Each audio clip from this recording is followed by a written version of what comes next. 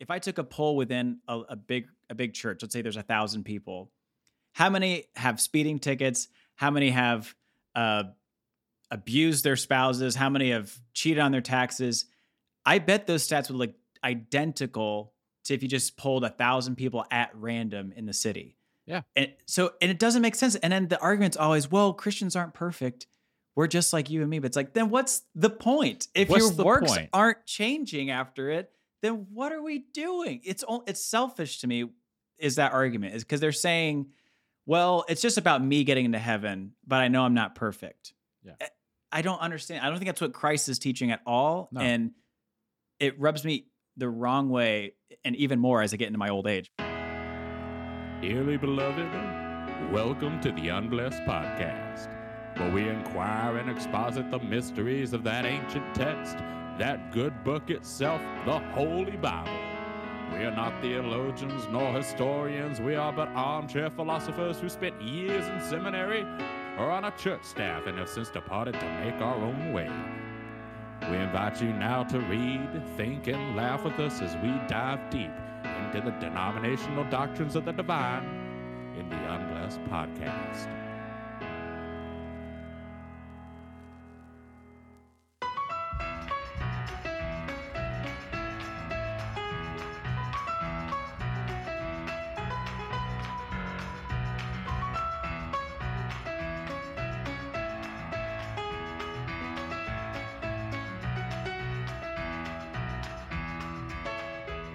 Hello, everyone. Welcome to the Unblessed Podcast. My name is Evan. And I'm Scott. And we are two ex-disciples in college. Scott, did you ever do any sort of college ministry? I lived it. I lived and breathed college ministry. You lived and breathed college ministry? Tell me how that was.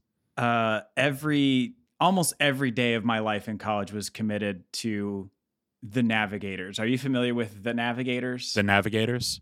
I am a little bit familiar with the Navigators. They were like the nerd group of, I felt like college ministry groups were like Harry Potter houses. And I'm not familiar with the Harry Potter fella, but I do know there's a lot of personality quizzes online about the guy. I know there's a lot of Satanism.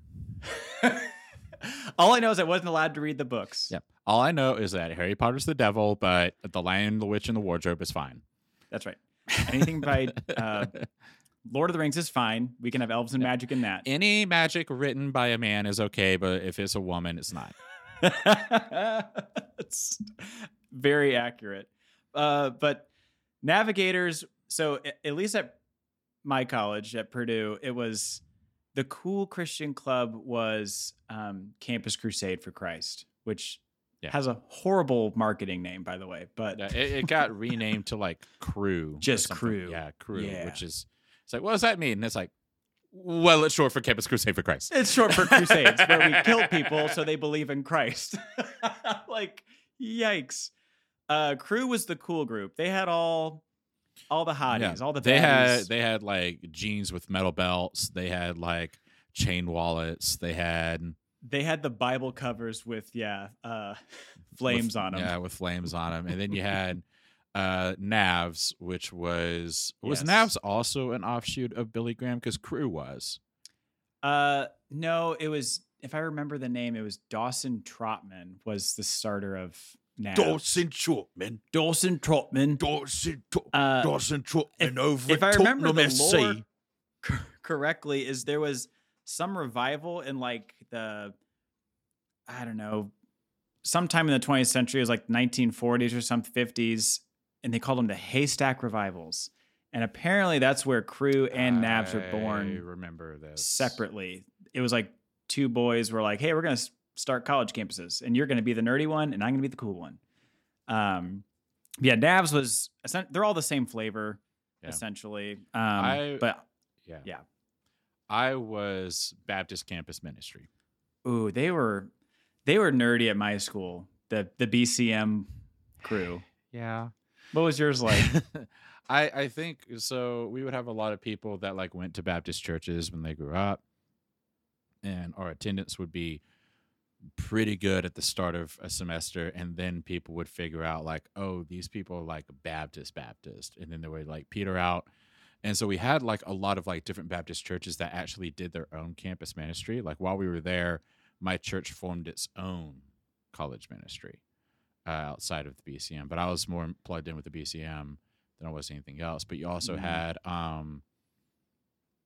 Calvary Baptist did The Well on Wednesday nights. Sick. First Baptist had Epic on Tuesday nights. And so when we were trying to think of how we were trying to think of our like Wednesday night service name, which we ended up with like just Wednesday night or whatever. Yeah, I know. We just could think. I was like, why don't we call ourselves the Cistern?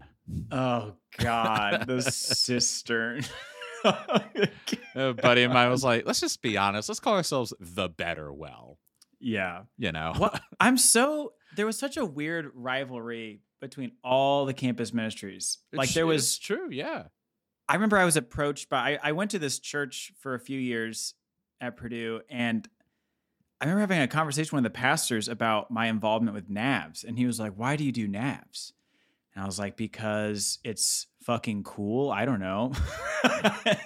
He was like, fair point. But he was like, why don't you get involved with, we have a church college ministry, and I think you should be part of that because it's tied to a local church. And NAVS doesn't have any church ties to it. It's just a ministry. Yeah, yeah. And it actually, he brought up a good point, because I was like, that is a good point, because I think at that time in my life, I thought it was very important to get tied into a local church, and you need to make sure that as you're discipling people, they should be going somewhere to spend their money. So for a while, I debated leaving NAVS, but I ended up sticking around because NAVS had more people and more stuff to do than just like sitting around the fellowship hall of a church once a week. Yeah. So, but did you have rivalries at college between your? No, ministries? yeah, I remember like trying to recruit people to come to Forest Lake.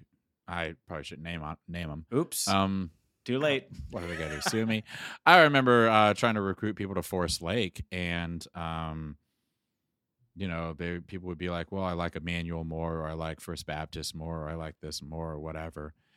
Or like, I'm just gonna drop them all: North River, Northridge, this, that, or the other. The Cistern, Alberta, lots of different Coling, lots of different church names. Really, they were just regional. There was nothing like special. Yeah. I think Capstone Community might have been one, but like I remember being like almost like a football recruiter.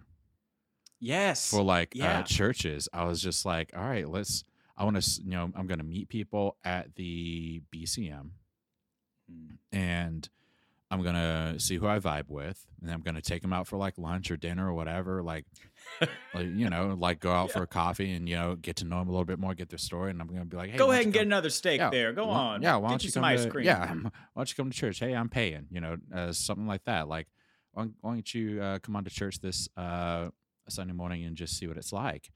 And it worked for some people. How much can you bench press? You'd be good on O-line. How many? You're a strong boy. Yeah. So, what's your salvation story? No drugs or alcohol. Yeah. Okay. That's great. How much you jack off a week?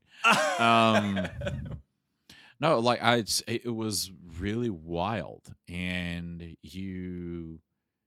there was like a rivalry between all of the different campus ministries, because there's a bit of a financial, say there's a financial rivalry between college ministries. I remember there was a pastor who was talking about how he did a college. I think it was actually J.D. Greer, now that I'm thinking about it, who was talking about doing a college ministry. And he was like, one time we passed around an offering plate, and one person put in a half-eaten biscuit in the offering plate, and he was like, well, we are on a college campus, so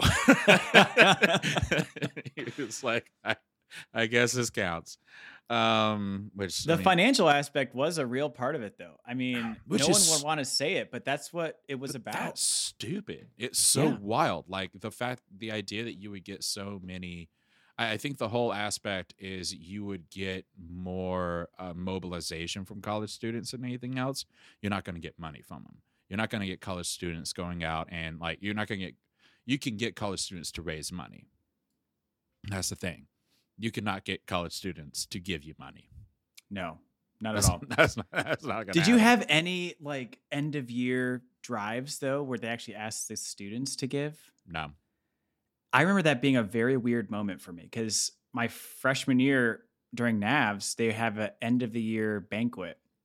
And I went to it just thinking it was like, oh, we're just going to reflect on the year and like talk about recruitment efforts next year. But then they asked every student, they're like, but before you go, we really want you to pledge money for, a one-time gift to help the ministry. I think that's because both the BCM and any college ministry I was plugged into was church funded. Oh, so yeah. See, NAVS and Cru are all just Cru. I looked into being a part of Cru when I was in Indianapolis, and their whole thing was you had to raise money. You had to raise the money that would be your salary. Absolutely, you are fundraising your livelihood, and that's why they're so intense with recruiting kids and talking to their parents, so they can get mommy and daddy's money. It's insane. It's insane. Yeah. Well, speaking of college, yes, Jesus. Evan and I watched a college movie, a college flick. Deplorable, so upsetting. I gave my life to Christ after the movie just so I wouldn't have to watch another one of these movies. Evan, what movie did we watch? It has a 1-star rating out of 10 on IMDb. It's called Gramps Goes to College. It is available for you to watch on YouTube for free. It's not like you have to buy it. For free. You can look it up right now. You can watch it as soon as you're done with this podcast or while you're watching this podcast. I don't give a shit. Go ahead. This guy, Donald James Parker. He starts out lifting weights in the weight room with this guy who's doing an eternity amount of reps on a machine. It's just the whole fucking thing. And Gramps is just, he'll do like 3 bicep curls and then continue to talk. And then he'll do like 6 and then continue to talk.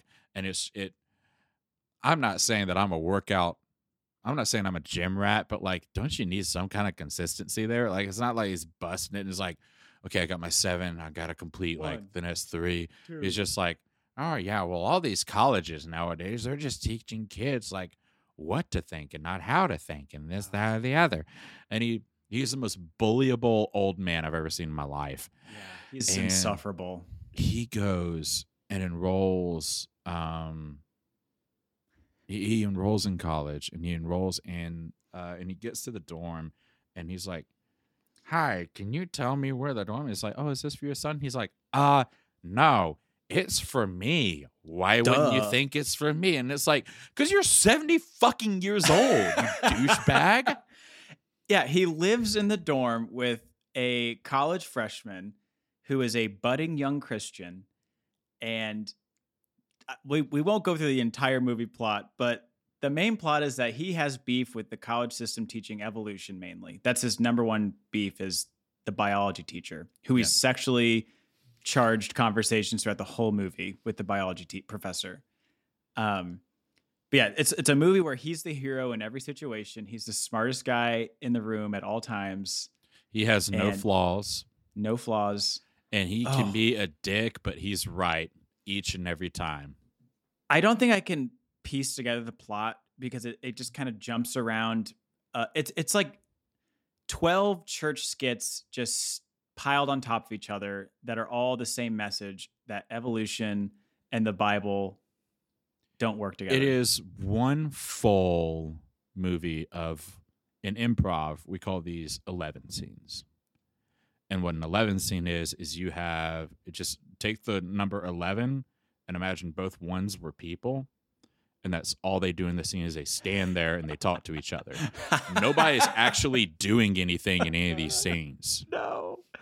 There's no like... There's no action. Nobody's like someone's getting cooking. Lunch tray yeah, nobody's getting a lunch tray. They're just sitting. And I think the big thing is I can't remember if it's called ADR or whatever, but the entire movie is dubbed with no background sound. And when people are off screen shouting at them, being like, "Hey, that's that nerd. That's that Christian nerd." It is dubbed over. It is dub audio, and you can hear it. It's so, the whole movie is so bad.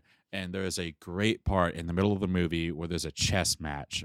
Oh God. And this guy starts talking about fluoride in your water and how it's causing cancer. That floored me. I was expecting the whole debate on evolution and how colleges are, turning people away from the Lord, but when he opened his mouth about fluoride in the drinking water, I lost my damn mind. I could go on with that. I did not expect it to take that much of a turn.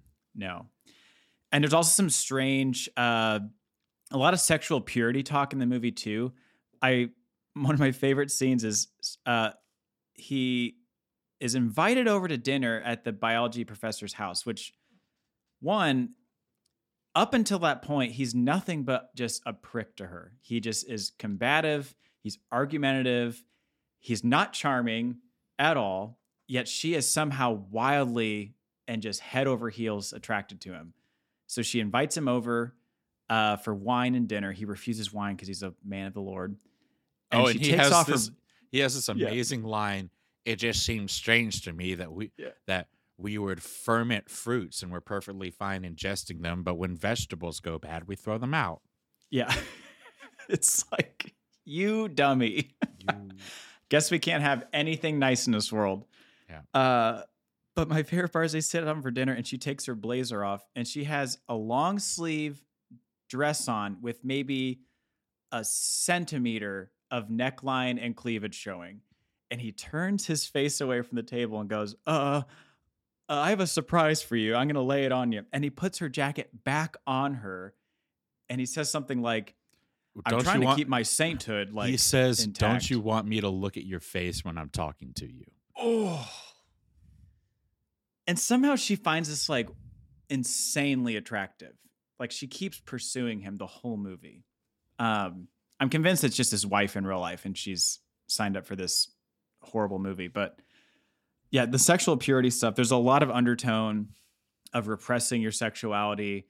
There's like a scene in the beginning where there's like two college girls that move in together and one's the slut and then one's the good Christian girl. One's the slutty senior who used to be a Christian, and the Gramps at some point is like, I think God used to know her. I have a feeling. I think God used to know her. But she moves in with this girl who is just, a Bible believing fucking nerd.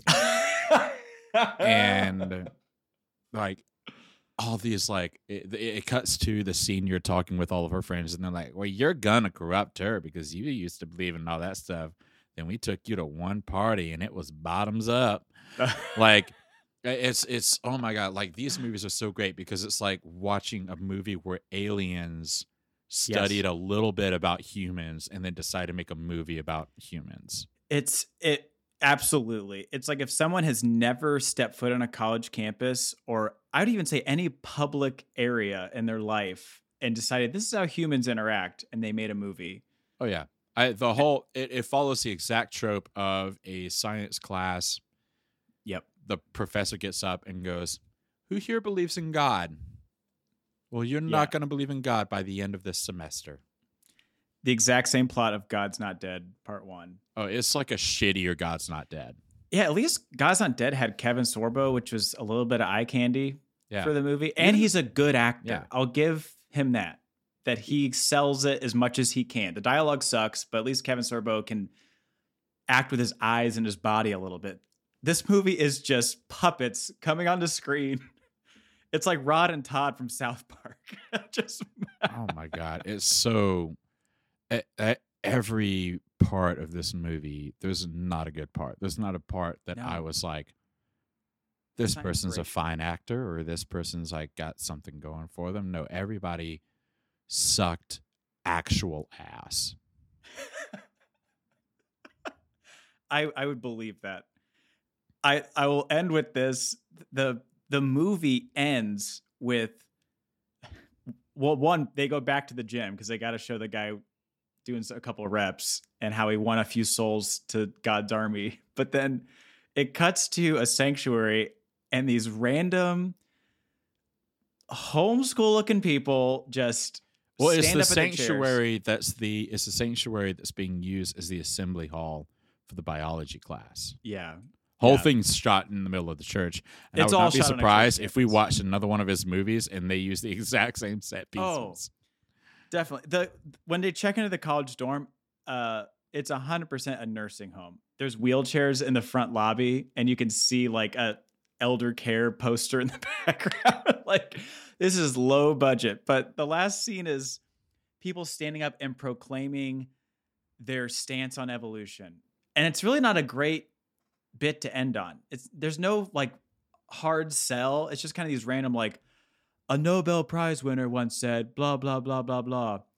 Religion can't work without science and science doesn't work without religion or something like that. And they just kind of wander off with these quotes and then the movie just cuts to credits. Horrible. I love it though. Oh man. I am eating it. And I just found out this morning that there is an entire channel on YouTube. It's just called Christian Videos. And I thought it was a parody account, but it's a real guy. He just posted yesterday. And he is collecting all these Christian films he's either helped produce or direct or even act in since like 1980. So there's some 80s Christian films that we need to watch coming up next. But they are absolute ass on video. Actually, an ass on video would have been more entertaining. I would have watched an hour and a half of just ass over this goddamn movie. Oh my God. All right, I got to stop talking about this one. Well, speaking of ass. Tell us, Evan. Today we're going to be talking about forgiveness. Forgiveness. Forgiveness. Forgiving that ass. Scott, what's kind of the tenet of forgiveness that you were taught growing up? How would you explain the Christian idea of forgiveness to someone who is not a believer? Well, I think we've all heard the verse about turning the other cheek when you're struck. So, Man, eye damn for an it. eye, tooth for tooth. Speaking of ass, we're going to How talk do we about miss turning that? We missed the other cheeks. cheek. God damn it. I know, we're bad. We're not good at this. I was taught that, and I look back on this, and it seems a little problematic, that you should forgive no matter what, in any case. That if you've been wronged, it is a Christian duty to not get angry. Well, to have a righteous anger, for all my people who are about to crack open their Bibles. There's a righteous anger you can have, but you're not supposed to retaliate. And if someone wrongs you, you should offer that branch of forgiveness to them. So, now, what is righteous anger?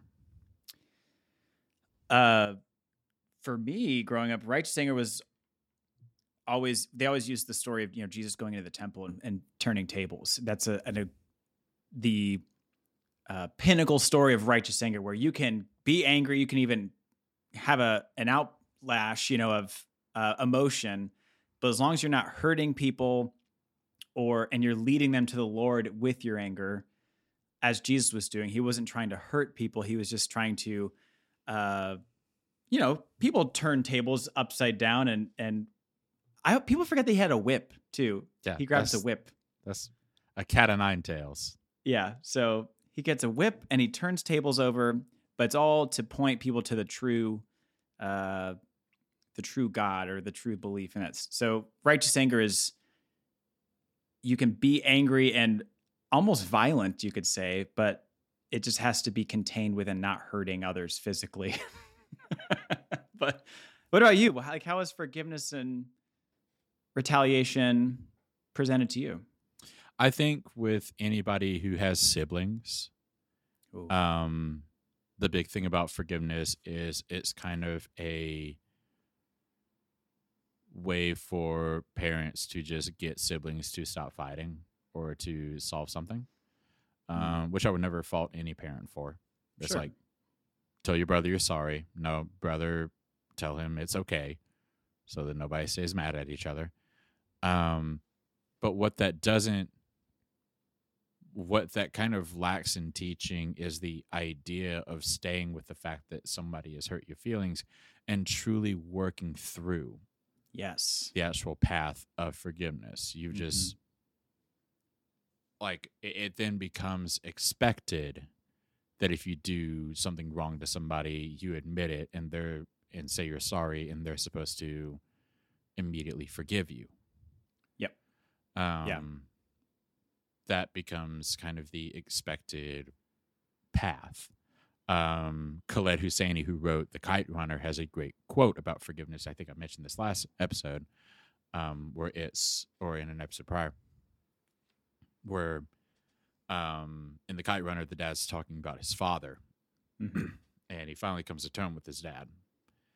And he says, maybe that's just what forgiveness is that you don't notice it until it happens, but forgiveness is when hate and resentment just pack up their bags and leave. And it's not like a real... It's not like an action you take necessarily. It's just something that happens. And that's really fascinating. Yeah, because I always associate forgiveness with a one-time action. Like you just say you forgive somebody, or you approach someone and say, I forgive you if you wronged me. But I never thought about it in the context of it creeps up on you, or that it's more, I don't say a state of mind, but it's something you can enter once you've reached a certain place with somebody of like, okay, I can forgive them. Because that's what sat a little uneasy with me, is that it feels disingenuous. I think looking back, I remember times where I would just say I forgave somebody if they wronged me, or I even remember seeing other people get wronged horribly. And maybe you might see like a courtroom scene of someone. I remember seeing videos like this where someone might have killed someone's son or daughter, and they say, well, I just forgive you, because I'm a Christian.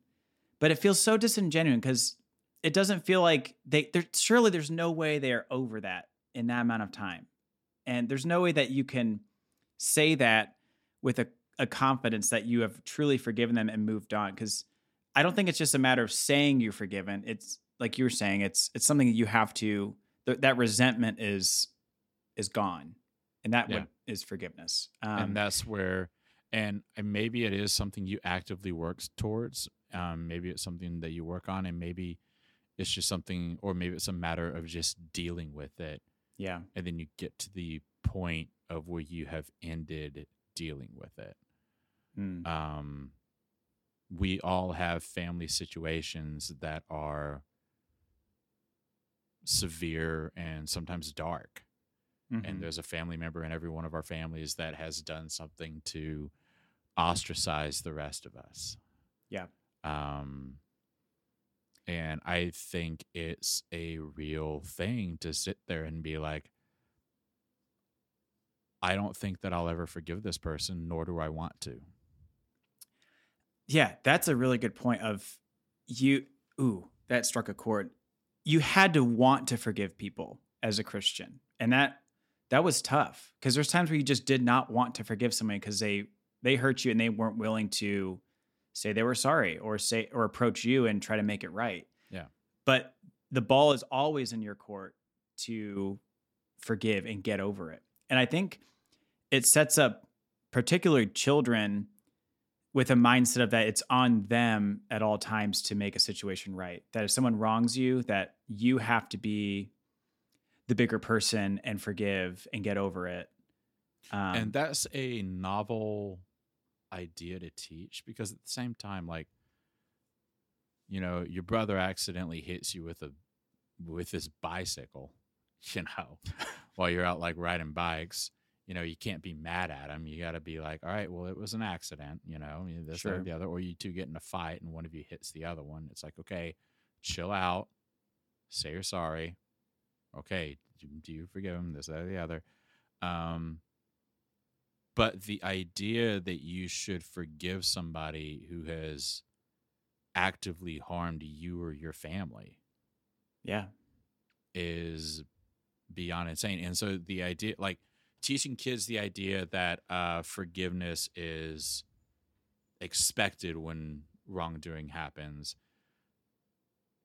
that can lead them into some predator prey scenarios. Yes, absolutely. Especially if it's between adult and kids. Like if an adult says something, lashes out, and yells at one of their kids, and maybe they approach him like, "Oh, I spoke out of turn."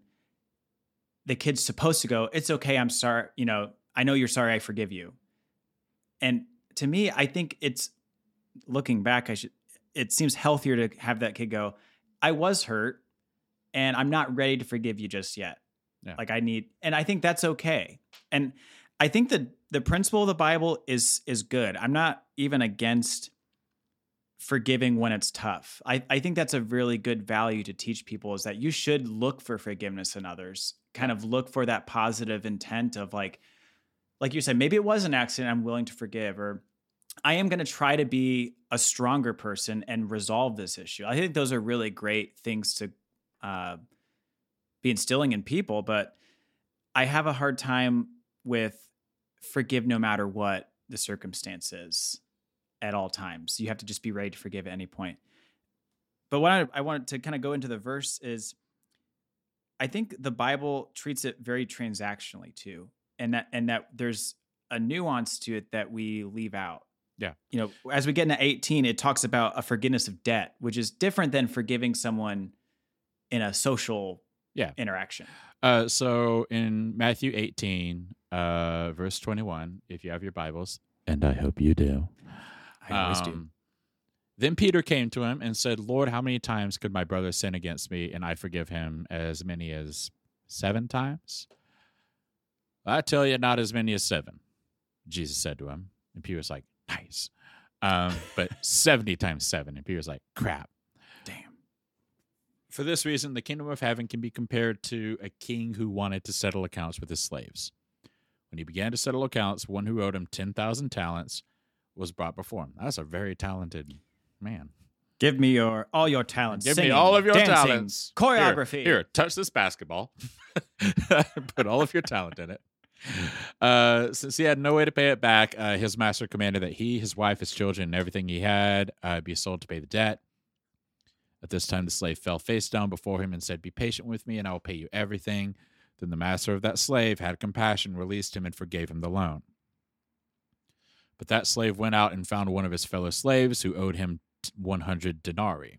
He grabbed him, started choking him, and said, "Pay me what you owe."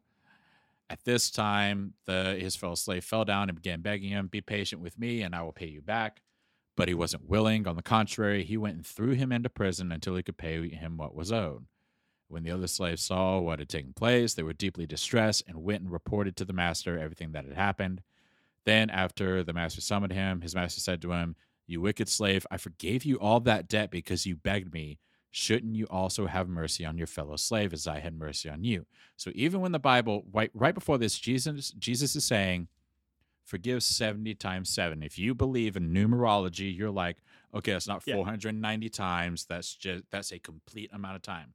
No, Jesus is just saying, he took the number that Peter said, and he was just like, all right, I just like a huge amount of times. So like forgive people amount of times. Now, he was like, think about it like this. If somebody wrongs you, be quick to forgive and be slow to hate. Yeah. But if they still fuck you over, or if there's like, don't be this like walking doormat around the world. Yeah. That's how I'm taking it. Because he says, and his master got angry and handed him over to the jailers to be tortured until he could pay back everything that was owed. So my heavenly Father will also do to you if each of you does not forgive his brother from his heart. I remember, I can't remember if I preached on this verse, but I loved this parable for one of the reasons. In 23, 24, and 25, they talk about how much is owed. And to break that down, so the first king, his servant owes him, says 10,000 talents, which is about 20 years' wages. So a lot of money, basically like a lifetime's worth of work of money that he owes his king. King is compassionate and forgives him. And so the whole point of this parable is I think it gets lost in we don't know how much these monetary values are. We're like, what's 10,000 and 20? And I have no idea. So if it was like a modern day English version, it's like, okay, so there's one man who has a lifetime amount of money that he owes.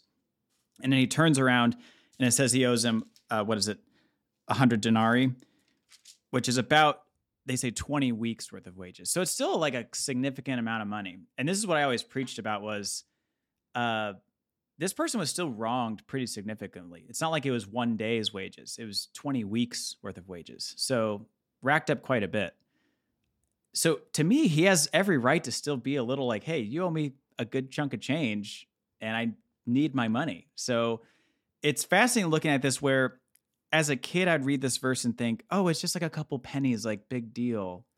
Like, no, it's still significant value. And Christ is saying you still have to forgive, even if it's because of the great forgiveness you've been experienced. So that to me gets lost just through translation, but I find it fascinating that we're still called to forgive greatly in these situations. I was going to ask, in light of this parable, do you think that this parable is teaching the right thing? I think overall, this is it's a good concept. I think it talks about knowing where you came from and gratitude. So in situations where if you're going to be angry, just remember how others maybe have been good to you. There's a quote I really like saying nowadays is that gratefulness can pull you out of any bad situation. So there's in any spot in your life, if you can just reflect on, you know what, I haven't had it good, or people have treated me well in the past, so I can treat this person kindly. So I think that's a good concept.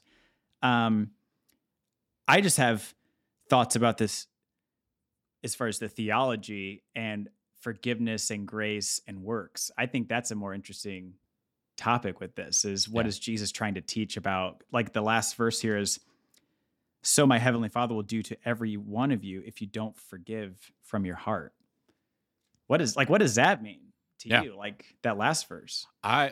This is always something that is very troublesome when you get down to it, because Jesus does talk about significantly that you do need to forgive other people in your heart. There is another parable where either parable or passage where Jesus talks about don't come to the Father unless you have forgiven your brother first.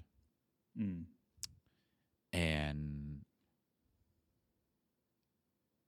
with all this being like with this parable and with that parable both in mind, it is very obvious that Jesus is talking about the importance of forgiveness as something that needs to be achieved for you. And forgiveness is a lifelong process in some aspects.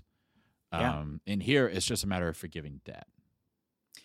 Exactly. I think that's why this is tough to apply to interactions we have where people wronged you I can't think of another word other than just like a social way. Someone's said something bad about you. Maybe someone actually was violent towards you or abused you. That's different than just owing someone money. And that's the whole point of the parable is they're trying to make it a very simple concept of, big debt, forgiven, small debt, not forgiven. Who's right or wrong? So it's a parable for that reason. And what pains me is that this gets blown up to, like I was mentioning earlier, of you just have to forgive all the time. And it should be instant from your heart. And even then, Jesus talks about several times, he talks about a right way of living that is preemptive against forgiveness, where it's like the adulterous woman being stoned. He stops them and he says, okay, he without sin cast the first stone. And so he's trying to get folks to not have to be in a position Sure. to where they need to be forgiven for hurting other people. Mm-hmm. Yeah. And so it's a bit of a double-edged sword, and that's where I think the whole concept of forgiveness gets a little bit lost and muddied, because this story, again, like you're saying, talks a little bit more about something that is a little bit more easy to forgive, which is debt. Yeah, at the end of the day, can be transactional. It can done. be transactional. But if you are treating others in a kinder way, forgiveness becomes easier both towards you and towards other people, I think. Yeah, it's interesting. And I'm curious too, because this flies in the face of what Paul mentions about grace in the rest of the New Testament. Right. About how there's nothing weighs upon your actions once you've been forgiven. And this verse says quite the opposite. I would say the literal opposite. Yeah. Jesus says a man was forgiven, so his debt is wiped. Therefore, he is, according to Paul's theology and what's in the rest of the New Testament, once you are forgiven, you are set free, you are made right with God, you are entered the kingdom of heaven, and then your works follow, and that's just kind of the benefit, the fruits of your, the Spirit come later. Yeah, your but Christ faith is will saying, inform your works. Yeah, exactly. Christ is saying almost the opposite, that you've been forgiven, but what really matters in the end is how are you treating others? And I wish we interpreted Jesus like this. I wish this is how it was, because I think Christians on the whole would be better people if it was more about, hey, your actions are what make you right with God, in a sense. I don't remember what passage it was I preached on. It might have been the tax collector and the Pharisee.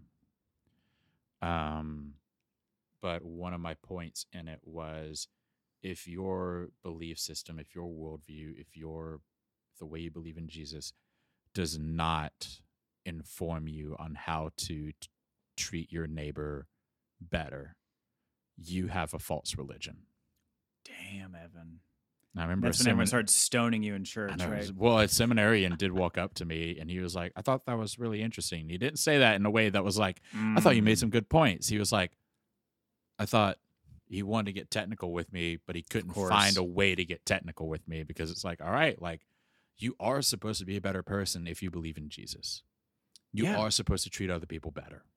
Oh, that's just unlocking a whole topic of, if Christians, if it's a true change of your life, that, when you give your life to Christ or when you are forgiven, that then those fruits come.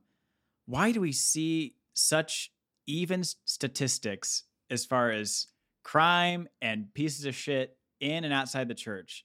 And that to me is alarming. If I was part of the church, and it's like, if I took a poll within a big church, let's say there's 1,000 people, how many have speeding tickets? How many have abused their spouses? How many have cheated on their taxes? I bet those stats would look identical to if you just polled 1,000 people at random in the city. Yeah. And it doesn't make sense. And then the argument's always, well, Christians aren't perfect. We're just like you and me. But it's like, then what's the point? If your works aren't changing after it, then what are we doing? It's selfish to me, is that argument, is because they're saying, well, it's just about me getting into heaven, but I know I'm not perfect. Yeah. I don't understand. I don't think that's what Christ is teaching at all. No. And it rubs me the wrong way, and even more as I get into my old age. But and this gets into, we were recording our hell episode last time, and I started to go off the rails, and we cut that part and decided to do another episode. But I asked the question, what if Hitler, at the end of his life, gave his life to Jesus? Well, here's a real example. Jeffrey Dahmer did that in prison. Mm-hmm. So, I mean, and Hitler was a professing Catholic, I believe. So George Wallace did it at the end of his life. Yeah. So we have real examples of absolute monsters giving their life to Christ at the last minute, and it's their ticket to heaven. It doesn't sit right. And I think deep down, Christians also don't find it right and just. I don't think it feels like a just way to handle someone who has been an incredible menace and horrific person their whole life can suddenly go, well, I believe in God, and his forgiveness is the greatest in all the universe, so he can forgive a sinner like me. They get the exact same outcome and reward as someone who is a faithful servant or just a good person their whole, or you have a good person who's an atheist. Like a Billy Graham or a Mother Teresa, like those folks get their ticket to heaven by living. Mother Teresa, she wasn't a saint either, but no, she wasn't. Neither was Billy Graham, but like comparable to Jeffrey Dahmer. Yeah, exactly. Like that never sat well with me. I think in the height of my belief, I would have agreed and said, well, once you give your life, that's how it goes. Like Christ can forgive even the lowest of sinners. So here's my question. Yeah. How much good works do you have to do? How much on your punch card do you have to punch in order to get into heaven? Ooh, I mean, is this me talking right now? I want to know Navigator Scott. I want to know Navigator Scott and now Scott. Well, Navigator Scott would have agreed wholeheartedly that it's all about grace, and that's what makes God look foolish to the world, is that his ways are above our ways. So like even our justice system would say, no, this person deserves the death penalty. But God's justice would go, no, like everybody deserves a second chance, even if they're a complete, piece Everybody of crap. Deserves the death penalty, and God is reaching down his grace and offering an opportunity. Honestly, that's how, we are all nothing but worms and scum. So we're all vaginal pads. As it says in Isaiah. You're right. Yeah. You're 100% right. Yeah. Dirty rags, aka used tampons. Yeah. But so I think God just sees us all as garbage anyway, no matter what. So if he forgives somebody out of his own grace and compassion, that's his decision, and it's God's decision. And so if I you're would say a Calvinist, no you have to. If you're a Calvinist, you have to accept that he opts to not forgive some. Oh yeah, and that I want to save that for another episode about like Romans 13 and how God chooses people to die away from him because it's like someone throwing pottery on the ground for the sake of throwing it on the ground, because why not? That is what Romans 13 is about, is that God chooses to forgive some because he feels like it, and he chooses to destroy others because he feels like it. That's what it boils down to. Okay, so we got Nav Scott and his answer to how much works is required to get into heaven. What is current Scott? Well, I would say, one, heaven's not real, but I suppose if I was saying it's a real place and I'm kind of following the themes of the Bible, I would argue that you have to show that fruit of salvation. And so if someone's on their deathbed and they've been a piece of shit their whole life, how do they show that spirit of salvation? Yeah. And I don't think there's a good answer for it, because I'm thinking about like Jeffrey Dahmer. I'm sure he was sincere. I don't doubt that he was probably sincere in that cell, that he gave his life to Christ. But But is it more just that God lets him in with all the other saints, or is it more just for God to say, too little, too late? Yeah. To me, it seems that there should be a special place in hell for him. And that's my problem with heaven. So we talked about hell in the last episode, and we talked about the problem of hell. But the problem of heaven and the problem of the doctrine of heaven, as far as Christianity goes, especially Protestant Christianity, is that anybody can get in as long as they confess with Jesus in their heart and in their mouth that Jesus is Lord. And you have this unique ability to include everybody. It doesn't sit right. I can't imagine serving my whole life and following the tenets of the Bible, and you get to heaven and you get to handshake Jeff Dahmer at the gates because didn't think I'd see you here. Didn't think you were at this party. It just doesn't feel right. And I think, and I go back to saying this, I've been saying this all the time, but it just feels disingenuous that you really believe that's what's going to happen, that you really think someone like Jeff Dahmer is going to get the exact same reward and outcome as somebody else that is a genuinely good person. It doesn't sit right. And I think people know it doesn't sit right, but they have to push the agenda forward of grace covers everything. So we run into problems. Yeah. I'll say this. I don't think I ever believed in Satan, like as a kid. I think it was always ridiculous. I think I certainly did. Yeah, we know. I think as far as like hell goes, like the closest I ever got was when I found that fake website about a communist thinking he discovered hell. He dug a hole in his yard, solved fire. Something like that. I think heaven, I always had a belief in. And I think even to this day, when I'm sitting down and talking about it, it's not a right concept in my brain. I think it makes more sense for there to be a hell than a heaven.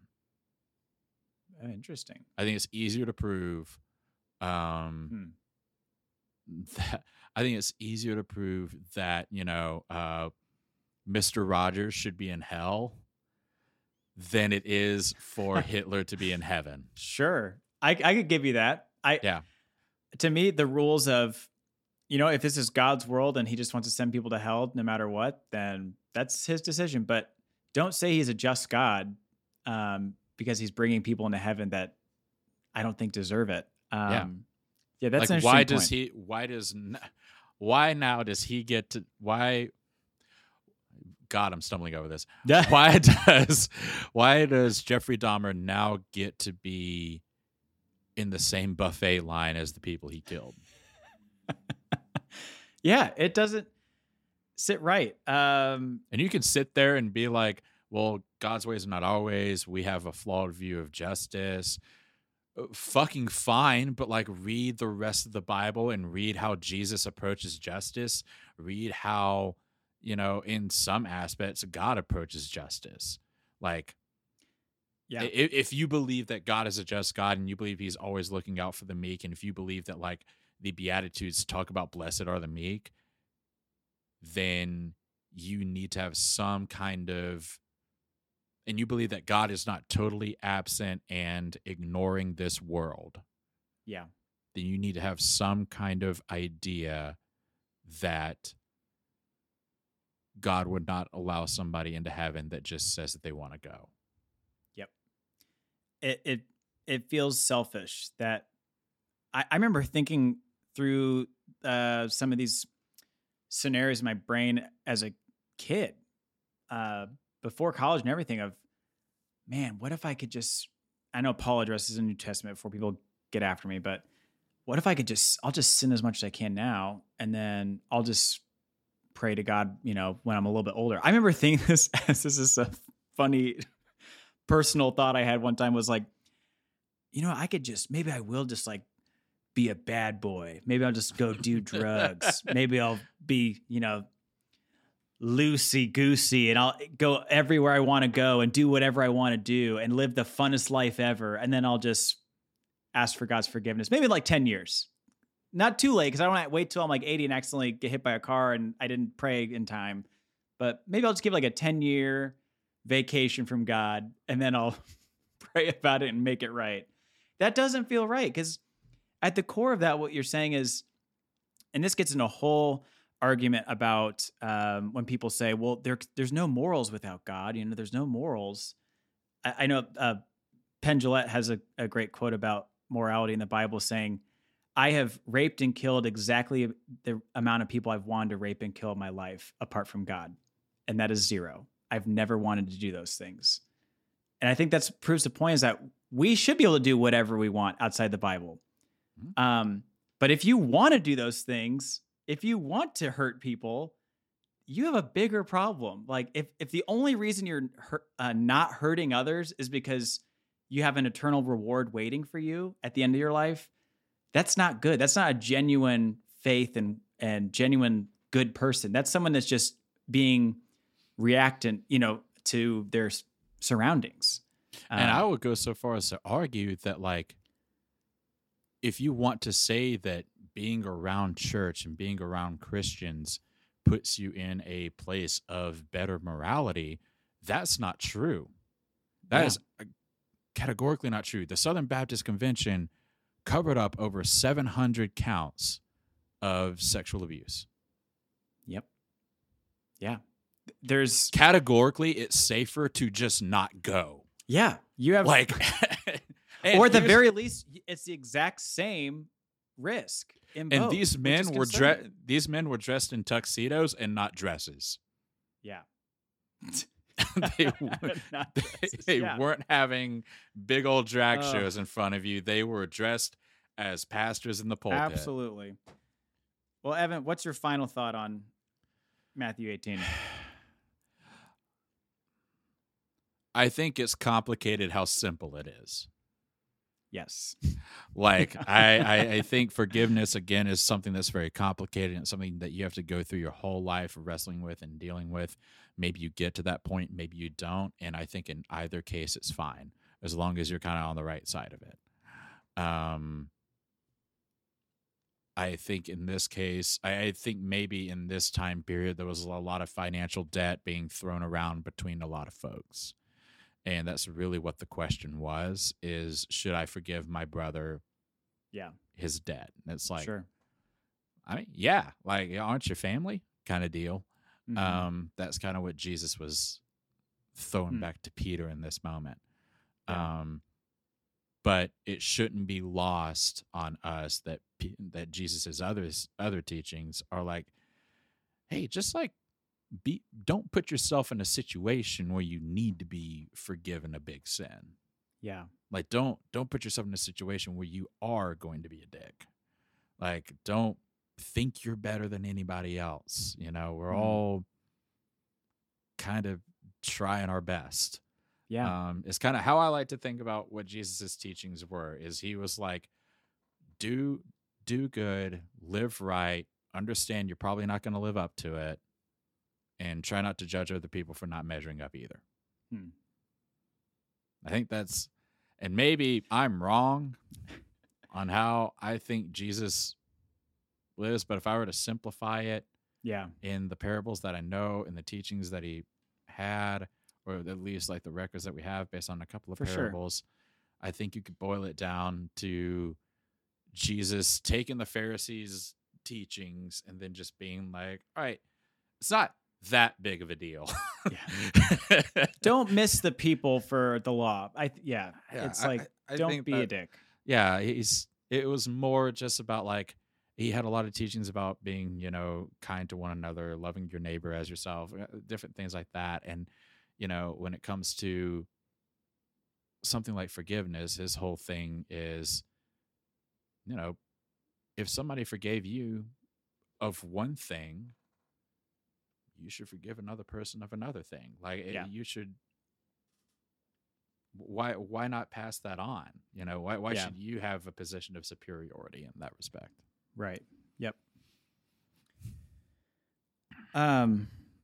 Scott, what about you? What are your ending thoughts? I'll put a bow on this. Is I think the thing that's missing for me, and I wish I had growing up with this verse, is that it's okay to take inventory of your own feelings during when you're wronged. And I think that message was lost on me growing up. It was more about the transactional forgiveness of, if you are a Christian, and I think it's because it scared me, because verse 35 scared me, that my Heavenly Father will do to every one of you if you don't forgive your brother from your heart. So I felt like I have to find a way to genuinely forgive somebody quickly if they've wronged me. Should I die? Or else I'm going to die. So, yeah, I wish I could just go back and go, you know what? It's okay to take time to forgive. It doesn't have to be instantaneous. I think it's good to look for forgiveness and to search for it. Don't be closed off to it. But you can also take time and take inventory of what you need and how much you've been wronged. And ultimately, like you said earlier, sometimes it's okay not to forgive somebody. Yeah. And I wish that was told to me, that sometimes someone really wrongs you, you're not obligated to say, you know what, I'm sorry. Yep. So should the victims of 9/11 forgive Osama bin Laden? oh my God. Should Anne Frank's dad, should he have forgiven Hitler? Like these Evan, are. It is 2 minutes to go. We're bringing up Hitler again. I know. I'm sorry. But it's all fine and well to talk about these things in concept. You need to talk about them in reality, and you need to have real world examples. Should the families of the victims of Jeffrey Dahmer forgive Jeffrey Dahmer? Like, there was that famous video of that guy who shot up that church, and then the pastors are like, "We forgive you," and it's like, why? He just walked into your church and shot you. Like, it's it's not genuine. It doesn't feel genuine. I don't buy it. It seems, especially if it's that quick, I don't buy it. I think it has to, and I think they're missing the last part of the verse. It has to come from your heart. And I don't think that kind of forgiveness, what it sets up is that you're supposed to say you're sorry before you're ready to say you're sorry. Yeah. And that leads to resentment. It doesn't. And it leads to cold people who don't check feelings with people, and they don't check, they're not living in reality. They're living in this kind of just made up, like, well, I said I'm forgiven and I'm a better person. And that's how it goes. Forgiveness. Evan, what's on your list? What are you working through the last couple minutes here? We started watching this nice little show. And we're about halfway through it now. It's called Young Sheldon. Because we're 40. But no, it's a nice little show. Nice show. It's nice. I think it's different than The Big Bang Theory. And I think it's nice. I think it's a nice little show. He's going to plug it every episode. He loves Young Sheldon. Did I already plug Young Sheldon? You have, but it's okay. Damn it. Evan loves the show. Well, I do like it.